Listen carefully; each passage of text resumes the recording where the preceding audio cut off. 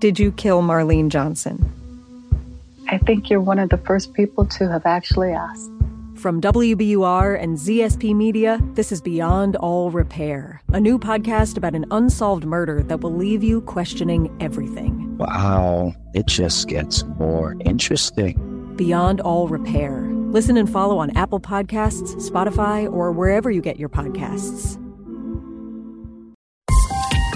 This is a CBC podcast.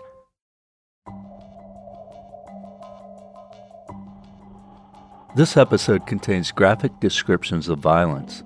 Listener discretion is advised. On March 1st, 1998, in Moncton, New Brunswick, a man named Glenn Bennett calls police and tells them he has witnessed a terrible crime. Within hours, Michael McGray is arrested. The next day, the CBC reports on McGray's appearance at court. There was intense security surrounding the appearance this morning of 32-year-old Michael McGray. He's been charged with 2 counts of first-degree murder. The first is in connection with 48-year-old Joan Hicks. A neighbor who identified her body says her throat had been cut, and there were several slashes across her upper body.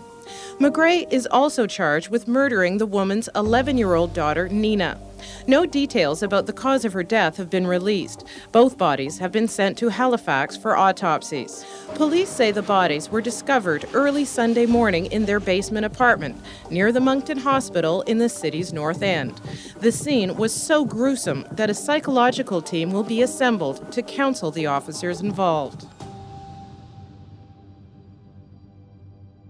Awaiting trial, Michael McGray is placed in prison in Renoust, New Brunswick. While there, he starts talking to a fellow prisoner named Emery LeBlanc, telling LeBlanc that Joan and Nina Hicks were just his latest 2 victims. He has killed many others before them. LeBlanc is so disturbed by the revelation that he calls a cop he knows. Within weeks, McGray is sitting with police, telling them he is a serial killer. In 2000, CBC reporter Joanne Roberts received a call from McGray from the prison. Tell me about these other murders. Why are you talking about them now? Well, there's a few reasons. All the cops that I've talked to and everything, they're saying that, why don't you help us clear up these cases so for the families will know what happened and all that. And I'm not going to bullshit you and say that that's the reason, because it's not. Because that's not really a concern to me. I know how it sounds, but it's not. Mostly because I want to get some help, and I want to make a deal. There's some other murders that I'm going to confess to, but there's 3 conditions that I want to have met first, right? We will return to McGray's conditions a bit later. Robert's interview continues. There's been a lot of talk about how many other murders there are, Mr. McGray. Yeah. How many are there? Counting the ones that I've been charged with, there's about 16. A couple of them, I'm not sure if they lived or died at the time. They might have lived, but I think there's about 16 altogether. Where did they happen? All over the country. A couple in the States. What do you say to someone who says that this might not be true? You're just somebody who wants to be the number. Well, I'm willing to confess, meet my agreements, and I'll confess to all the murders. I confessed to 5 or 6 already, and all you got to do is meet my conditions, and you'll find out. Can you tell us about one of them that might give us some idea of the kind of details you do have? Okay. Well, there's a couple down in Nova Scotia. There's one from Weymouth. Her name is Gail Tucker. I picked her up outside of a bus station. Actually, she was hitchhiking. And there was another guy with me. We were both from Yarmouth, a little small town down in Nova Scotia. And we just took her in a truck. And we took her out of the truck. We offered her something to drink. She wanted something to drink, so we stopped the truck. And when we stopped the truck, I just started stabbing her. And I left her on the side of the road, this road called, I think it's called Concession Road. Her name was Gail Tucker. Gail Tucker was a 17-year-old girl from the north end of Dartmouth who was killed in 1985 in the woods near Church Point, a small town on the French shore of Nova Scotia. Her murder has gone unsolved for 15 years, and Michael McGray has just given interviewer Joanne Roberts information that only the police and the murderer would know. How come you've never been caught, do you think? I think because I was pretty damn smart. I always made sure that they were strangers. I'd go from city to city. I'd pop into a city and I'd live there for a couple months. And I'd go out and I'd do a prostitute or a homosexual or a homeless person or something like that. Somebody who was not connected to me. I always used to study a lot about forensic scientists. One of my biggest hobbies was studying other serial killers and stuff like that. I have for years. And I don't think it was luck or nothing like that. I think it's because I was always very, very careful when I did them. I always knew what I was doing. I always planned them well ahead. Are we safer now that you're in jail? Oh, definitely. I'm Tim Bousquet, and this is Uncover, Dead Wrong. Episode 6, The Trail of a Killer.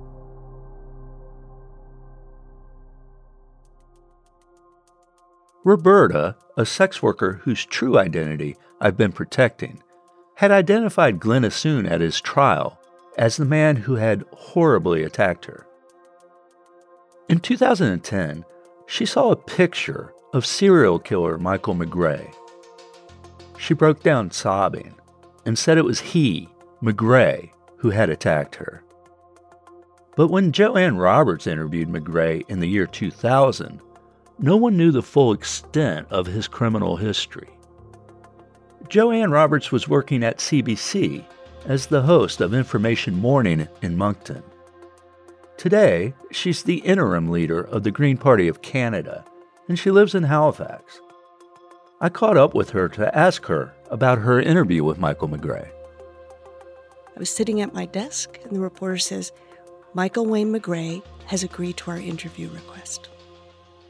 And you dialed the phone, or he called you? Or? He called us. I ran down to the studio thinking, what do I say? What do I ask?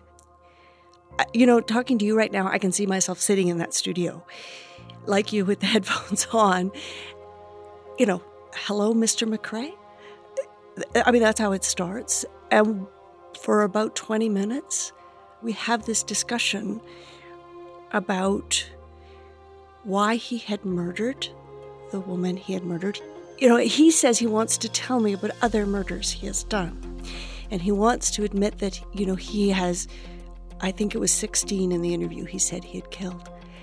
And I challenge him and say, well, how do I know that you don't want to just have a reputation as the person who's killed the most people in Canada, some kind of a weird, bizarre reputation? And he said, well, maybe I should describe for you one of the murders that I committed that I've not been found guilty of. And, you kind of catch your breath and think, do I want to hear this? I said, okay. And he does. He describes a murder. And he said, you can check that with the Halifax police. And I said, well, of course we will. That was the Tucker case, was it? Yeah. And he confirmed it, or the police confirmed it. I'm wondering, is your recollection that it should have raised enough issues with the police that they should have been full on? Well, I often wondered why I didn't hear a number of cases were being closed. I wondered, though, with the details they had and the fact he was talking, that they weren't able to use the information he had to close more cases and that we didn't hear about it. Michael Wayne McGray was born in 1965 in Collingwood, Ontario, but as a child moved to Argyll, a small town near Yarmouth at the southern tip of Nova Scotia. When he was 15, Michael was placed in the Shelburne School for Boys. It was called a school, but today we would call it a youth correctional facility. Pretty much everyone in Nova Scotia knows about the Shelburne School for Boys. It has a long and documented history of physical and sexual abuse. Thousands of former students have filed claims against the school. There have been several provincial reviews and hundreds of lawsuits. Pierre Green was at Shelburne in 1980, alongside Michael McGray. Pierre has filed a lawsuit against the province, and his allegations have not been tested in court. Pierre lives around the corner from me in Dartmouth. My first day, I got beat up by a counselor. This guy grabbed me by the scruff of the back of my shirt or whatever I was wearing in my pants and threw me like a bowling ball down into the dorm, and I whacked my head off the radiator. I remember I had a bump on my head. He said, "You're going to learn the hard way or the easy way." It's been 40 years, but Pierre still remembers the abuse he says he suffered and witnessed, like it was yesterday. And here I am, 2 years or whatever of my life, just getting assaulted left, right, and center. And not a thing I can do about it. Nothing. Like defenseless little kid. I asked Pierre about his memories of Michael McGray at Shelburne. What I remember about him most, he would never back down. If they beat him, he would laugh at them. He would say, "Is that all you got?" Or "That does nothing to me," or whatever, and then they'd do more. Michael McGray would go on to kill a lot of people. So many people that he says he can't keep track of them all. Here's what we know from McGray's court records. He is 20 years old when he kills Gail Tucker near Church Point. He told CBC reporter Joanne Roberts that was his first murder. But he also told her he was 17 or 18 when he first started killing. So who knows? Maybe there were previous murders. At 22, in St. John, New Brunswick, during a robbery, McGray stabs his accomplice to death. He isn't charged with the murder, but he gets 5 years for robbery. In 1991, McGray is in prison in Quebec and gets a pass for the 3-day Easter weekend. On Saturday night, March 30th, he goes to the Campus, a strip bar in Montreal's gay village, and allows himself to be picked up by 59-year-old Robert Asselet. McGray goes to Asselet's apartment, and the two drink while watching TV. McGray goes to the kitchen, grabs a knife. He returns to Asselet's room, smashes a lamp over his head, and then stabs him and repeatedly slashes his throat, killing him. The next night, McGray returns to the Campus and is picked up by 45-year-old Gaetan Etier. The two go to Etier's apartment and watch a hockey game on TV. Etier makes a pass at McGray. McGray turns him down, and Etier falls asleep on the couch. For several hours, McGray sits in an armchair and watches Etier sleep. McGray eventually smashes a beer bottle over Etier's head, then stabs him to death. He returns to prison with no one the wiser for what he has done. In 1993, McGray is released from jail. He meets a girl, Tammy, on Spring Garden Road in Halifax, and for the next 4 or 5 years, the couple wander the country together. In 1997, Michael McGray, now living in Moncton, kills 48-year-old Joan Hicks by stabbing her and slashing her throat. He also kills Joan's 11-year-old daughter, Nina.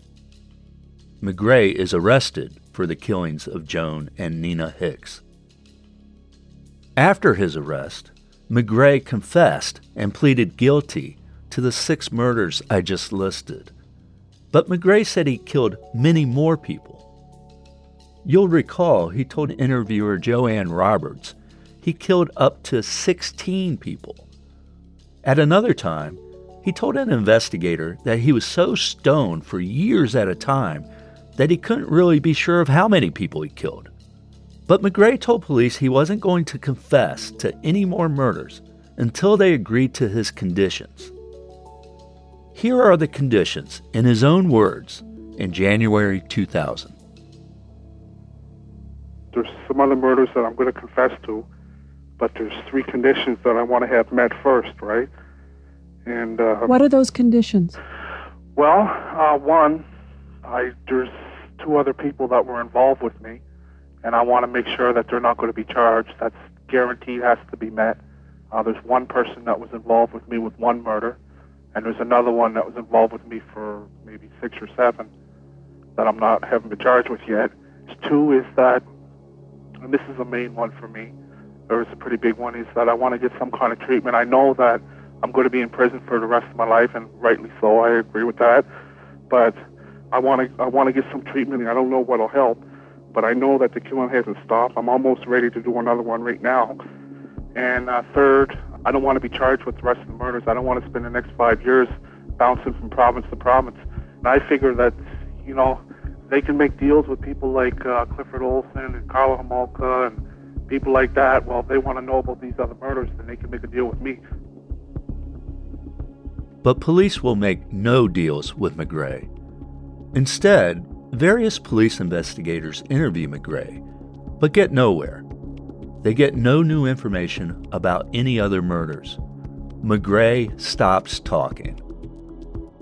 In 2002, the Royal Canadian Mounted Police assigns the Michael McGray case to a special unit of the RCMP called VICLAS, the Violent Crime Linkage Analysis System.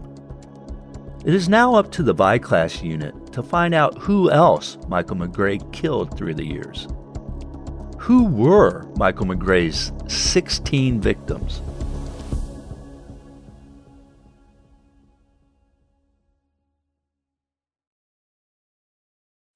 Did you kill Marlene Johnson?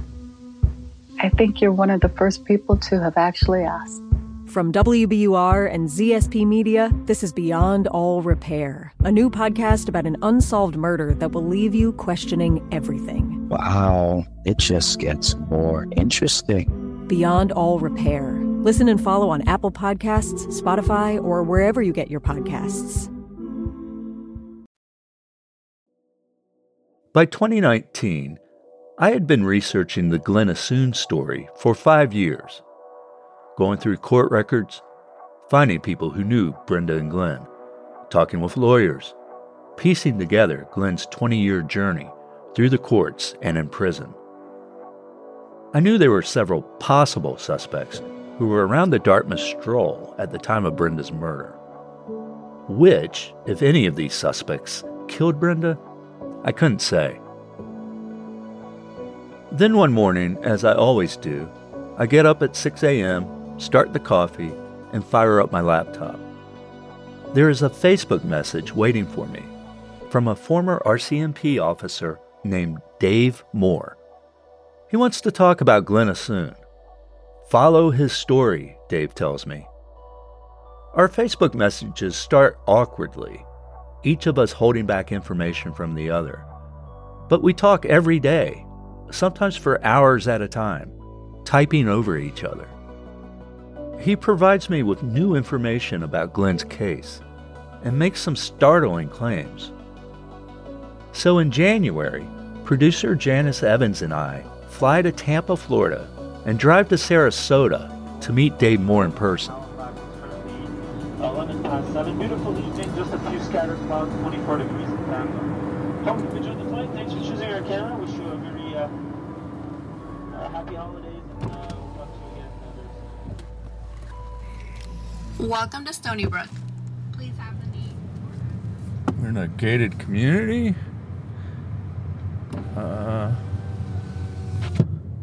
But of apparently modest houses, despite the gate. Palm trees. We're in Florida. So, real one-story, small bungalow. Let's see what we have. Let's see. Say hello. Dave Moore. Hey, Tim Bousquet, how are you? Welcome. Come on in. Thank you. How are you? Is this shoes off? Yep, shoes off, please. Boys, don't be annoying. Hello. Hello. I'm Tim. Sandra, nice to meet you. Nice to meet you. So we have a couple of PTSD animals here. Two brothers, Hoodie and Blackie. They call them emotional support animals. You deal with the PTSD as a result of all this nonsense that I've been going through. And anyway, we live here in a very modest home, and as you can see, good friends, good people, and that's it. Dave Moore is a giant man, built like a refrigerator. He's maybe 6'2" and 350 pounds. He's got catcher mitt hands. I wouldn't want to be on his wrong side. But he's a joy to be with. We have a couple of glasses of wine, play with the dogs, get to know each other. The next day, we get to work. Dave spends almost 2 entire days relating his story. I'm from Ottawa, Ontario, the capital. Grew up in a large family, 7 kids. My father worked for Atomic Energy of Canada, and my mom was a systems analyst for Revenue Canada. And I went on to business school, and that's where I learned software development, software design. The early stuff was a 32-bit encryption software that I was working on for national security. And then the RCMP came along and said, we need people like you. You're at the top of the curve. They hand-selected a group of people to move the organization forward. They realized it was stuck in the 50s, and they were bringing in innovation. So that was the sales pitch I was given. Dave went to basic training in Regina. Then, in 1986, was assigned to a detachment near Summerside on Prince Edward Island. They were screaming at the time, the quote was intelligence-based organization. That means you're hiring intelligent people to do the job. But then when you get in the field, they squash it like a bug. I ran into difficulty right from the beginning. There's an old expression that follows the RCMP. There's the right way of doing things, the wrong way of doing things, then there's the RCMP way of doing things. What happened to Dave Moore on PEI is a long and complex story. The short version, as he tells it, is this. Dave butts heads with his superiors and is transferred to Nova Scotia. He gets bounced around from one detachment to another, and then, in 2000, he's assigned to the Vi-class unit in Halifax. Vi-class was created as a result of the Paul Bernardo case. Paul Bernardo was a serial rapist and then a serial murderer whose crimes spanned across Ontario in the 1980s and 1990s. He was assisted in 3 murders by his girlfriend, who then became his wife, Karla Homolka. A review by the Ontario government found that the arrests were delayed and the attacks had continued, basically because of police turf wars.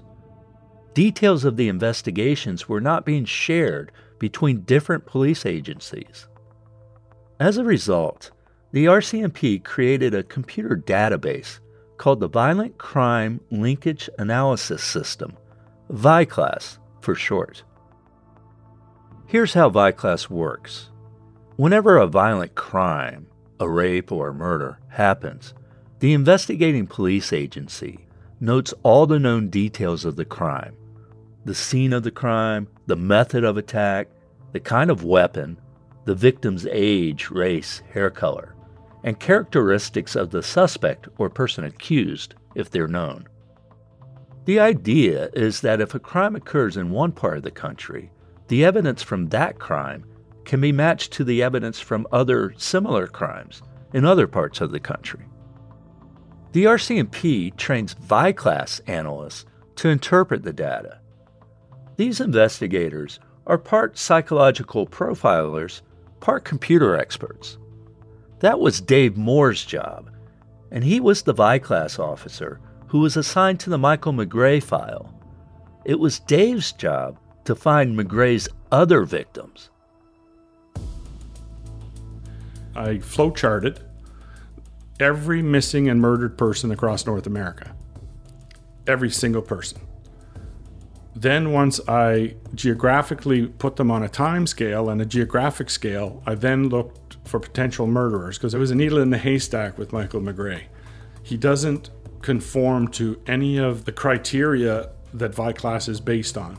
Vi-class is based on the narrowing down of circumstances with regard to pattern behavior. This guy is an exception to the rule. His victimology is all over the place. He kills little girls, and he kills women, and he kills grannies, and he kills men, and he kills gays. So you can't put a thumb on him. He's all over the map.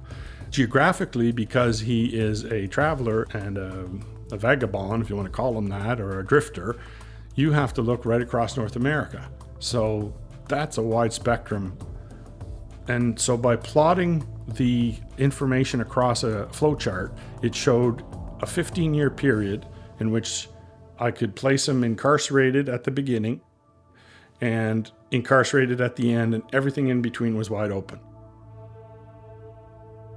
So then you go, okay, I was having a lot of difficulty, but one of the main consistencies in his murders was that he killed them right where they stood.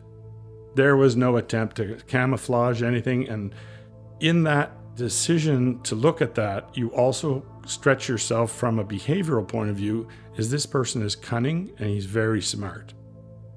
This guy's not a dummy. A dummy's going to get caught. This guy knows well enough to kill somebody and hide it, but not take away the body. But there was also other patterns of behavior. He didn't stick around after he committed murders. He would always leave. With 24, 48 hours, 72 hours, he was gone. You have to put him at the murder. This was very difficult for me because he's a traveler across the country over a 15-year period with probably 700 murders across North America. So the volume of information was overwhelming. So I looked to say, okay, how can I narrow this down? So the only thing I could come up with was, if this guy's on welfare, he's got to pick up a welfare check. And he's got to physically be where the welfare check is. So therefore, in order to pick up the welfare check, he's got to present ID. He can't present false ID. It's got to be in his name through the government auspices of the welfare. So I was able to determine at any given point in time when he received the check that he was in a given town. I couldn't say 4 hours later that he was there, and I couldn't say 4 hours before, but I could tell you that at noon when he cashed it at the paycheck place, that he presented the same ID that he did at the government offices, and then I put him on the chart. By studying McGrae's movements and the victimology, Dave Moore is convinced that he has discovered several of McGrae's other victims. One is a man killed in a cafe bathroom in Vancouver. And Dave tells me he thinks one of the 13 murders in the Spokane, Washington area, attributed to serial killer Robert Lee Yates, was actually committed by McGrae. Dave also tells me that he thinks McGrae killed a third man in Montreal during that weekend in 1991. Dave keeps studying McGrae and even starts corresponding with him in prison. McGrae sends Dave quotes from the Bible, and Dave responds with other Bible quotes in hope of getting inside McGrae's head. Dave even buys the same Bible McGrae has, so the verses are the same. And then, Dave expands his research by doing one more thing. I thought it's possible somebody is wrongfully convicted for a murder that he committed. Any community wants to clean up this crime that's terrorizing the neighborhood. So there's a potential for the wrong person being in jail because of political pressures put on the police department to solve this crime quickly. And in doing so is the human error. So I said, no, I want to also input all the solved murders across North America. So you're looking for somebody who's using a knife, someone who's doing a very violent attack. Dave includes in his search those at high risk of being victims of violence, including sex workers. So what happened was I put that into Vi class, and Brenda Way's murder came out.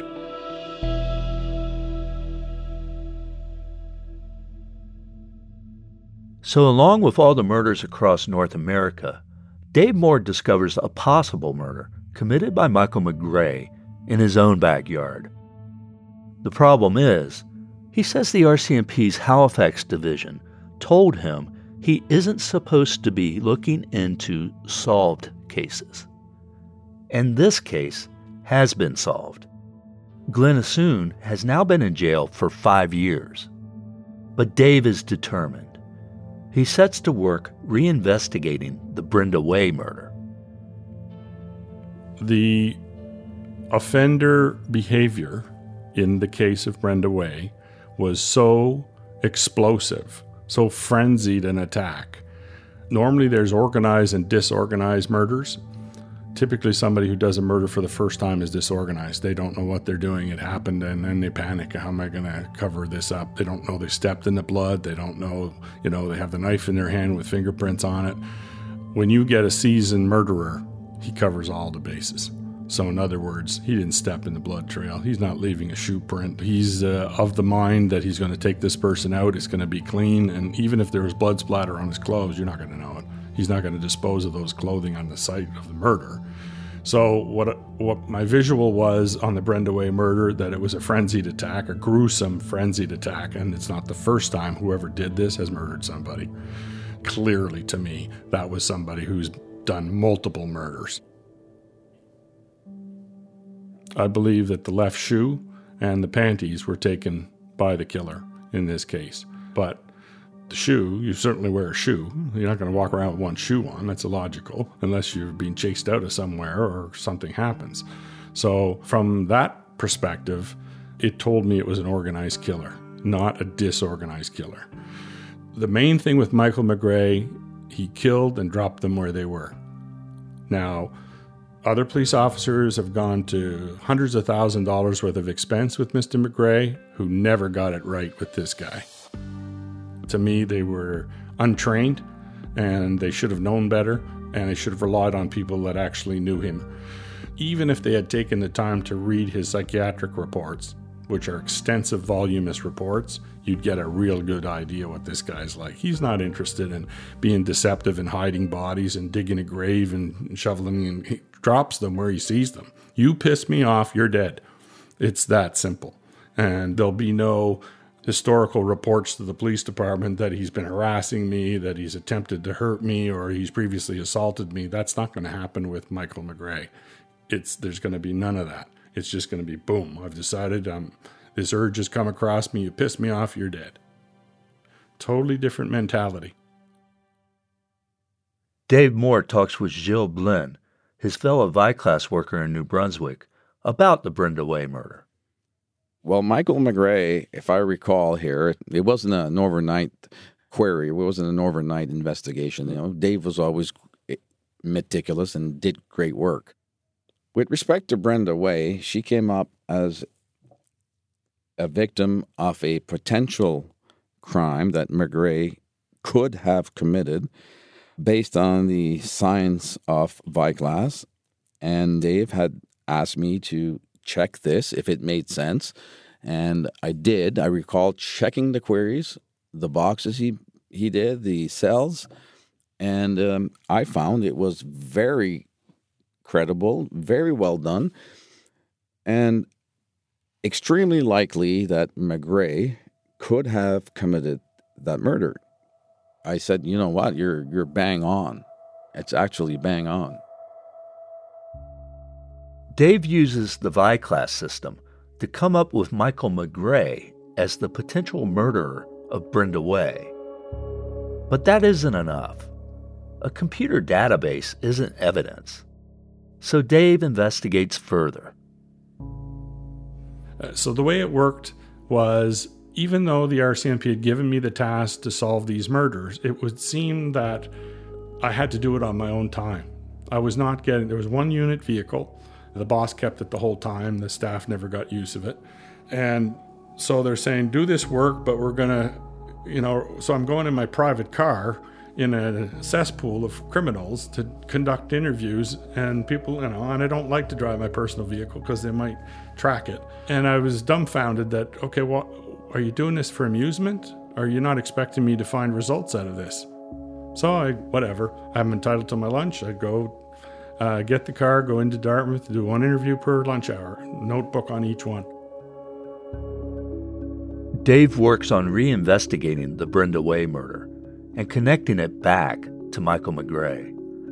He has several hundred entries in the Vi-Class computer system. He has notebooks full of interviews with witnesses, which he keeps in a locked cabinet in his office. He has a 4-foot by 3-foot flowchart tracking McGray's movements on his office wall. The chart has an onion skin overlay which shows when and where McGray cashed his welfare checks. Meanwhile, he is continuing to write letters to McGray, exchanging Bible verses with him. He writes to McGray 5 times. McGray writes back 3 times. Dave is convinced that Glenn Assoon did not kill Brenda Way, and that Michael McGray did. Dave says that Glenn Assoon is an innocent man sitting in prison for a crime he did not commit.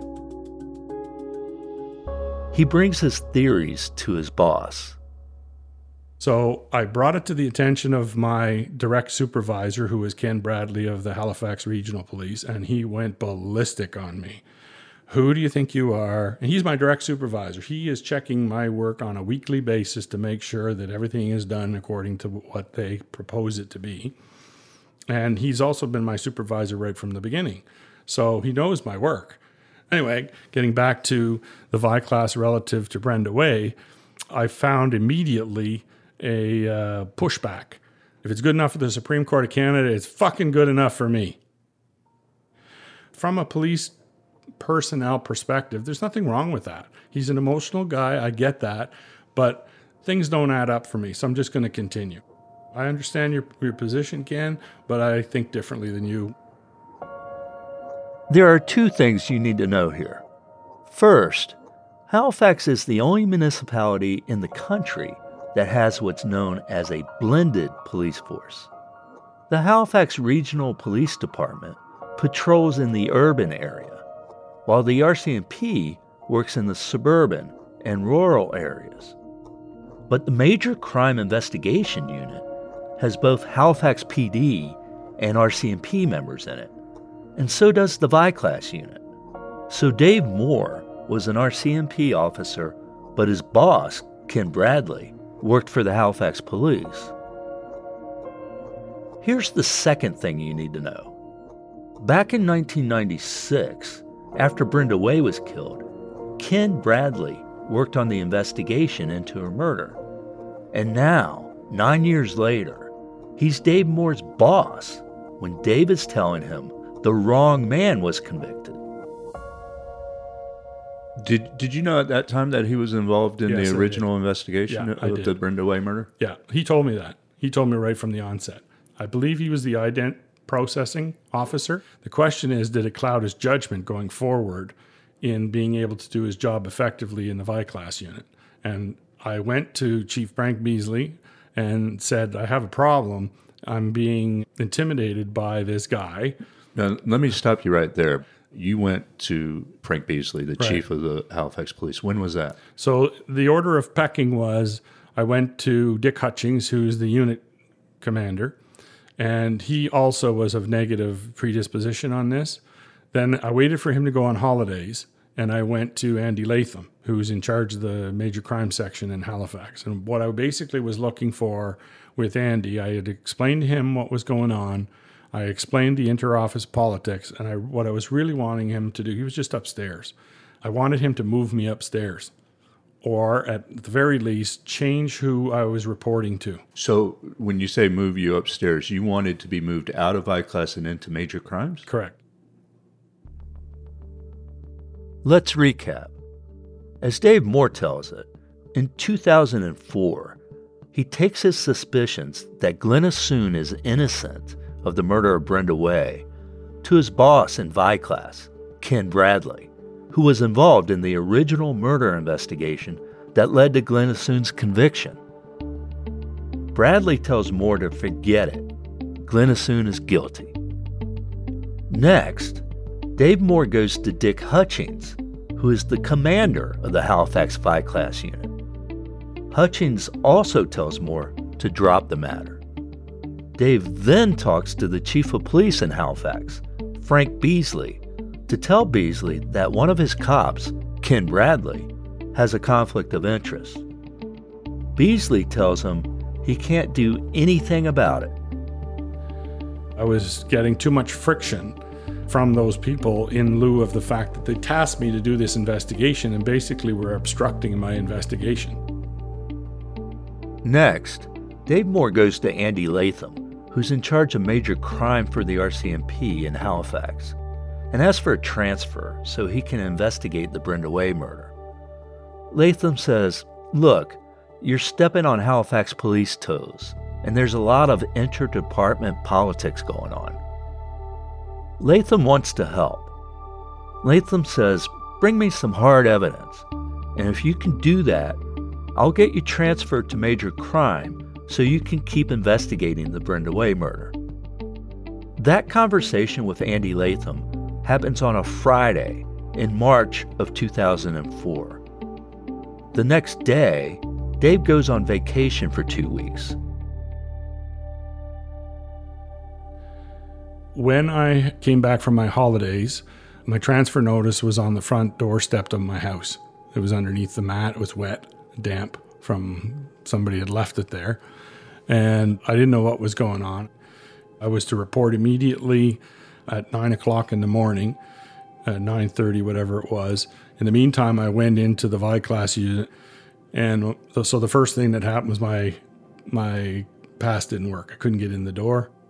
And I couldn't get in my office, and I'm going, okay. The only thing that was there at the secretary's desk was a box with some personal belongings. I was kicked out of the unit. With no advance notice, Dave Moore comes back from vacation and finds that he's been transferred out of Vi-Class. He's being moved to the RCMP's gambling division. He makes another discovery. Everything is missing from his office. Years worth of research, interview notes, his flow chart tracking McGray's movements, all of it gone. They had stripped out all of my war room flow charts, this big chart with the 15-year period on it. The overlay, onion skin overlay was missing. I had noted that the lock was busted off of the file cabinet that I'd kept all of the written documents in. So I was livid. I was absolutely livid. The bottom file cabinet drawer had 10 notebooks. I used a smaller version of a notebook for every person I interviewed. Every person had an individual notebook. On top of that, there were psychiatric reports on McGray. I had other suspects that I also had psychiatric reports on. I had a copy of the Moncton file, the entire file, not just what was on the system, but all the Hicks information. There was a lot to that file that I didn't understand. I needed to have a closer look. All of that was gone. All of the corroborating documents that I had obtained from correctional services, psychiatric reports, from his school, Michael's school. So all of that was missing. That's not all. Dave Moore gets another Vi-Class analyst to look on the computer system. That is, to look at the hundreds of files Dave had put on the system about Michael McGray. A co-worker, Karen Broydell, was there. I went over to her office and I said, go in, let me see what's in there. So she was already on the system. She had already gained access with all her passwords and whatever. And I went to look at my files and they'd all been deleted. I was just told by the secretary, you got to be at Inspector Tanner's office by 9:30. He's not in the same building. Inspector Tanner is Dan Tanner with the Criminal Investigative Bureau of the RCMP in Halifax. I said to him, I don't give a shit what you do with me. I really don't care. But there's an innocent man in prison. What are you going to do about that? And I said, Glenn Assoon is an innocent person. You know it. I know it. And the documents stolen from my office prove it. Now, are you going to do anything about it? And his response was, tisk, tisk, tisk. And if you know that man, that expression is known across Canada. He says that. Tisk, tisk, tisk, no one gives a shit about Glenn Assoon.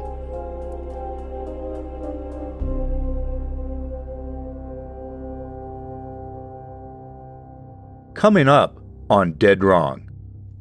I can tell you right now, I knew everything about this case. You think for a freaking second, if I knew the RCMP destroyed evidence, that I would be shouting from the rooftops. Had no idea. Zero. But today, the RCMP says there was no malicious intent. If anything has been done, it has not been intentional or it was a mistake. But there has been no intention for the RCMP in any way to try and do a cover-up. Claims on behalf of the RCMP that any evidence destruction was innocent or done in good faith or not for the purpose of obstructing justice rings hollow. Rings hollow understates it. Dead Wrong is written and produced by Janice Evans, Nancy Hunter, and me, Tim Bousquet. Sound design by Evan Kelly. Shamham Bhuyan provided transcripts. Our digital producer is Emily Cannell. Special thanks to Sarah Melton. Chris Oak is our story editor.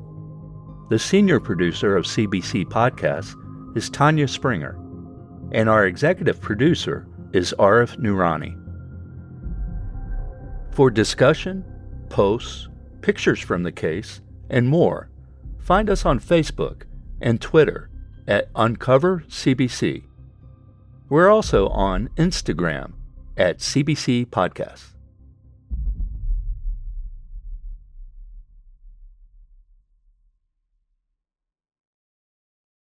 For more CBC podcasts, go to cbc.ca/podcasts.